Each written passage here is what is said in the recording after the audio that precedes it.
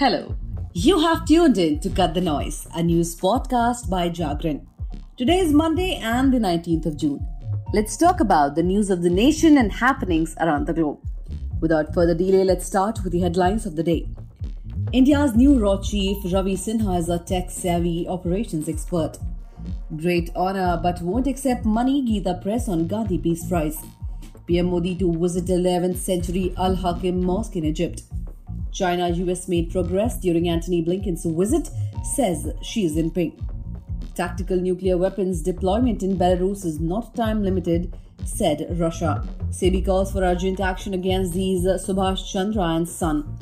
Victor Axelsen wins third Indonesia Open title in a row. Now dig into the more info. But yes, crisp. So from the national news section, IPS officer Ravi Sinha has been appointed as the new research and analysis wing, that is Raw Chief, to replace incumbent Samant Goel. Mr. Sinha, a 1988 batch IPS officer from Chhattisgarh cadre, is currently second in command of the agency and was heading the operational division for the last 7 years.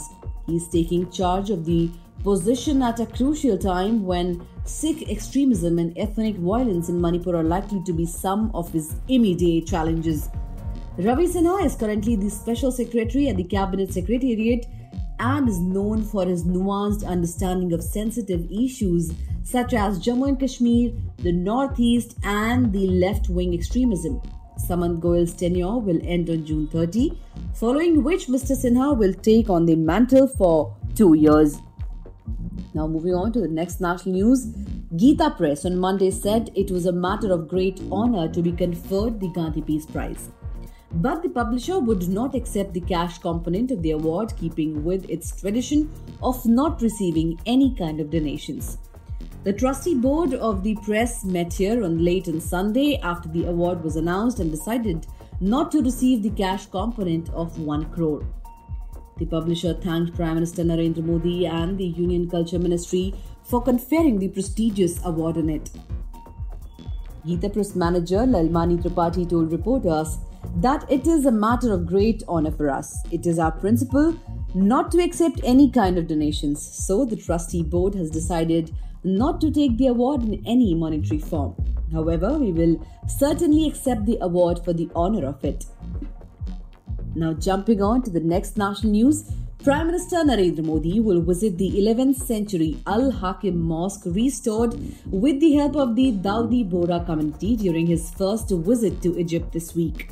The Prime Minister will also go to the Heliopolis War Cemetery to pay tributes to the Indian soldiers who made the supreme sacrifice for Egypt during World War I. Modi's 2-day state visit to Egypt from June 24 at the invitation of President Abdel Fattah el-Sisi is the first bilateral visit by the Indian Prime Minister since 1997. Now news from the international section. President Xi Jinping said the United States and China had made progress on a number of issues on Monday, and he hosted US Secretary of State Antony Blinken for talks in Beijing. Antony Blinken's visit is the highest level trip by a US official to China in nearly 5 years, with ties severely strained between the two largest economies. President Xi, China's most powerful leader in decades, met Mr. Blinken at the capital's Great Hall of the People just after 4:30 p.m. Chinese state media and US officials said.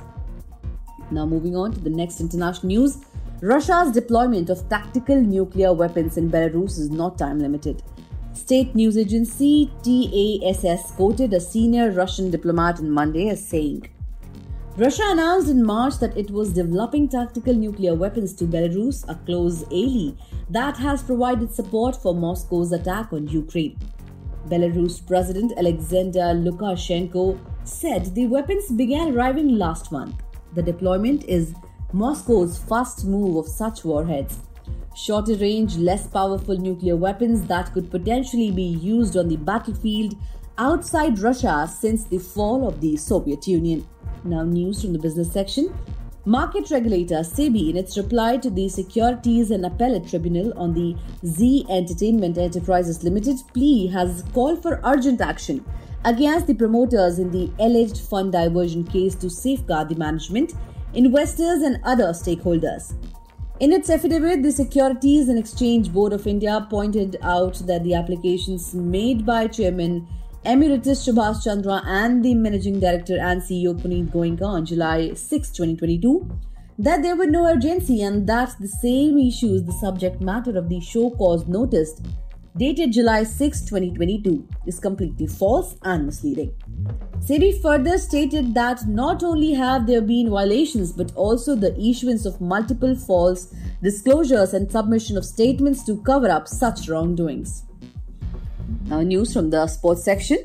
Badminton world number 1 Victor Excelsin clinched his third consecutive Indonesia Open title on Sunday after triumphing over underdog Anthony Sinisuka Ginting in straight games. The Danish ace continues his dominance on the courts of capital Jakarta's Istora Senayan Arena, outplaying the hometown favourite and the world number 2 21-14, 21-13 in a 47-minute final. Excelsin controlled the match from start to finish, never allowing Ginting to gain a foothold.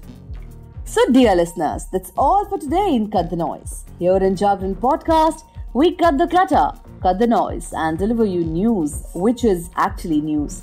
Stay tuned.